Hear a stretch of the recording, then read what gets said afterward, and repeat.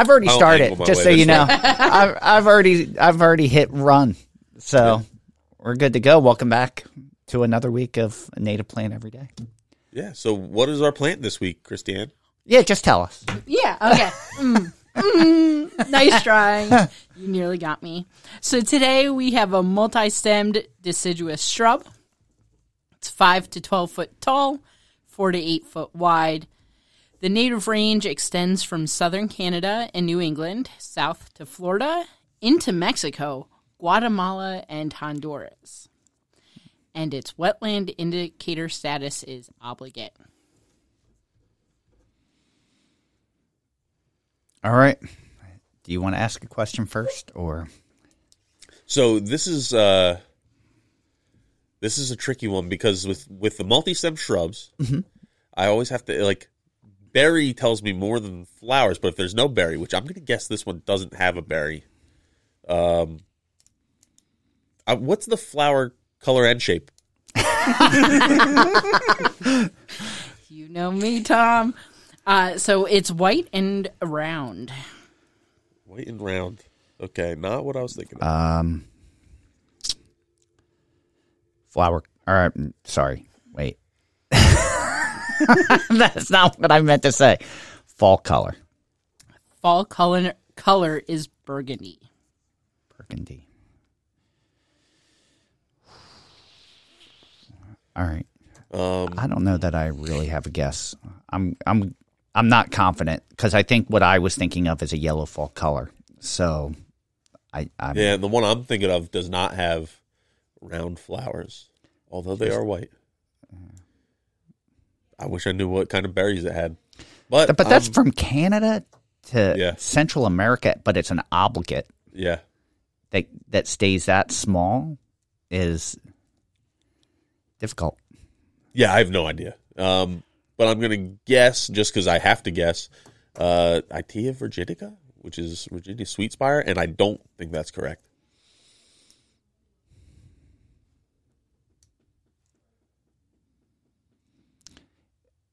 It can't be Buttonbush, right? Oh, that is a round flower. That is a round flower. Can I change mine to Buttonbush? I'm going to say Cephalanthus occidentalis Buttonbush. You got it. I nearly thought I had you and was going to laugh. I wanted to say alder. I wanted to say alder, and then I'm like, oh, that's a yellow. I don't know, but you didn't get us. I'm one step closer. You're listening to A Native Plant Every Day with Tom and Fran. Happy Monday. Welcome back to A Native Plant Every Day with Tom and Fran. I am Fran. And I'm Tom. And I'm Kristianne. We had a listener suggest that we change it where it's I am Tom, I am Fran, I am Kristianne, so that it rhymes. Yeah. I don't know. I don't like that idea. What listener was that? It was Russ Fernari. Sorry, Russ. So today's plant is Buttonbush, which is also called honeybells and buttonwillow, and the botanical name is Cephalanthus occidentalis. And this is one that Tom and I are actually somewhat familiar with. We grow it here at the nursery, so we know a little bit about it. You know, one of the things I think of with shrubs being an obligate, Buttonbush is one of the few woodies that we grow that can withstand permanent inundation. Mm-hmm. I think of Buttonbush and I think of Atlantic white cedar when I think of permanent inundation. So it's one of the few things I can think of. It has the wetland indicator status of obligate. It gets 5 to 12 foot tall, 4 to 8 foot wide. And as we mentioned, native ranges from southern Canada and New England all the way to Guatemala and Honduras. Yeah, and excuse me, the branches are opposite in whorled, and ovate to elliptical bright green leaves are in pairs of threes. The margins are smooth on the leaves, and the upper surface is glossy while the lower surface is a lot duller. The bark is thin and smooth on young stems, but because fissured and scaly as the branches get a little bit older. Can I ask a favor, Kristianne? Depends. For some of the future ones, only because I'm looking at this and it's part of the Rubiaceae family, which I don't know what else is in that family. Could we, in the future, get some other items that might be part of that family? I can do that. All right, awesome. I know you could. That's why I asked. I might not. So it is monoecious. It's multi-stemmed as far as the shape, multi-stem with a rounded to a regular crown, and needs little pruning. 1.5-inch round flower heads that are densely packed with tiny, fragrant, tubular, creamy white flowers. Which is not what you think of. When, like, everyone, when they think, well, not everyone, but people who know Buttonbush, when they think of Buttonbush, it looks like a round flower head. Yeah. But it's the tubular flowers that make up that. It's multiple flowers that are making up the whole flower head. Yes. Like a lot of plants are like that. Yeah. I don't know that I've ever smelled the bloom of a buttonbush to notice its fragrance. Have you? No, not that I. So now I'm wondering what it smells like. Now I'm going to have to make sure I look. The long projecting styles give it a pin cushion-like or starburst effect. Kind of like, what's the common name for scabiosa? Buttonflower, I think. Like very similar, although it's white. Are you familiar with scabiosa? No, not at all. Okay. So it does bloom in June. So we're only in March right now, so we definitely have time to go out and smell those blooms when they come. Yeah, we're gonna have to make a note and remember. That'll be big. So it has a burgundy fall color, which we talked about in the quiz at the beginning. The flower heads mature into hard spherical ball-like fruits consisting of multiple tiny two-seeded nutlets, and the fruiting heads usually persist throughout the winter. This plant likes to spread through suckering and then becomes like a thicket, which is pretty cool as well. And you're going to find it in full sun to part shade. So the nice thing with this one is if you have an area where you can have a buttonbush, it doesn't really have any serious insect or pest or disease problems. The root system is branching and woody with the taproot, so be aware of that. It is a pioneer species in frequently flooded bald cypress or water tupelo swamps, established on rotting logs and stump. And the few times I've actually seen it in the wild, that's kind of where I've seen it. Yeah, and one of the things I always knew about this plant is it's great duck food. So it's great for wood ducks, common grackle, and king rail. They'll utilize the plant for nest protection as well. And during the fall migration, ducks and other birds eat the seeds. The seeds are also eaten by these birds in the southeast U.S. during winter. Deers will browse the foliage, but the foliage is also poisonous to livestock. Then insects like and hummingbirds will eat the nectar because they have the long tubular flowers. And then honeybees will use it to make honey. And it's the larval host of the hydrangea sphinx, the royal walnut moth, and the Titan sphinx. It's kind of covering all those food web bases that we talk about. It's a larval host. It does have pollinator effects, and other animals use it as well. Beavers like to use the wood of this shrub either as a source of food or in the construction of their dam and lodges.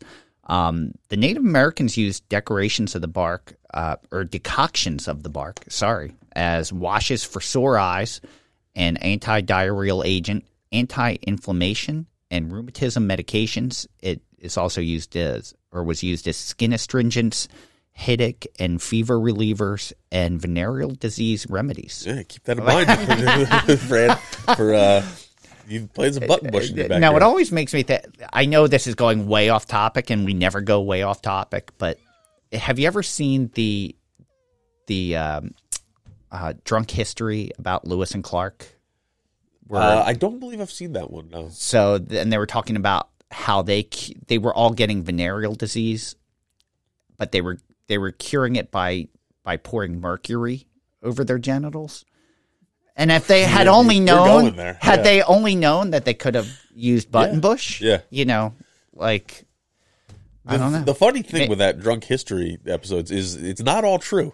So well, no, that's true. That is true, but I just thought I'd throw that in there. I'm sorry, go ahead. I was going to say the bark was also chewed to relieve toothaches, which I could have used a couple years ago when I had toothache. Roots were used for muscle inflammation as blood medicines. And this shrub works really well in shrubby borders, woodland gardens, rain gardens, or to plant along edges of ponds and other water features. I know a lot of duck hunters love to, where they have like a waterway, whether it's a pond or a stream or a river, they plant this and almost make it so thick because the ducks flock to these things when they're migrating south. Now, the one thing to remember is we mentioned that the wetland indicator status is an obligate, which means 99% of the times it's found in wetland conditions, but it doesn't have to be planted in water or wetland. It likes it wet, but it can. I've seen it in gardens, and I've seen it perform well without being in that wet of an area. Oh, yeah. So it is a little bit more. It's typically found that way, but it's a little more adaptable, kind of like iris versicolor would be. And what's something you could substitute this or buttonbush for in your traditional landscape? It's one of the things, because it has so many great pollinator benefits, and it is a larval host. It would be a great sub for butterfly bush, which is Buddleia, which is listed as invasive in many states. But it maybe doesn't have as showy or as long-lasting bloom as that. But you're getting that much more bang for your buck as far as helping pollinators. Yeah. So if you can use it that way, if you have a little bit wetter area and you want to really help pollinators and provide a larval host. Plus, the flower is so unique and interesting that it's definitely a showstopper, in my opinion. All right, I think it's time for the lightning round. Tom is a resounding lead of 6 to 2. 6 to 2. Yeah. So let's see if I can make a little ground. Okay, first up, true or false? You should never shear buttonbush shrubs. Should never shear. Share? I think it's great to share it. Okay, all right. True, false? Cephalanthus is one of the last plants to leaf out in spring. All right. True, false? Cephalanthus appears on the National Register of Champion Trees. All right. True, false? Because the base of the shrubs are partially submerged during most of the year, fire may not be a threat. Okay. And then last is pick one of the following. Which is a plant not usually associated with Cephalanthus? Red maple, big blue stem, American beachgrass, or American beech?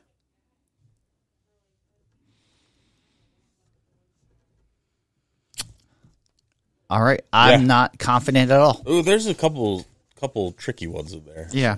All right. Go ahead. First up is false. They can be cut back to the base or crown in early spring before new growth emerges to rejuvenate the plant. When you mentioned it was a suckering plant, that's what I assumed. Yeah. Next up is true. It is one of the last plants to leaf out in spring. All right. Next is true. Cephalanthus made its debut on the National Register of Champion Trees in 2019. It is 18 feet tall with a crown spread of 17 and a half foot, located in Montgomery, Maryland. That's pretty big. All right. Next was true. When the shrub is impacted by fire, though, it is slow to regrow. All right. Before we continue, where are you at, Tom? I have 3 of the 4 correct. I am 3 of the 4 also. Which one did you get wrong? The champion tree one? Yes. Yeah, so did I. Okay. I should have known that, too. I've done a lot of research on champion trees. All right, so the 5th one is the tiebreaker, and hopefully we didn't have the same answer. I have a feeling we did. All right, what do you one have? of those things was not like the other, and that was American beachgrass. And that's what I have also.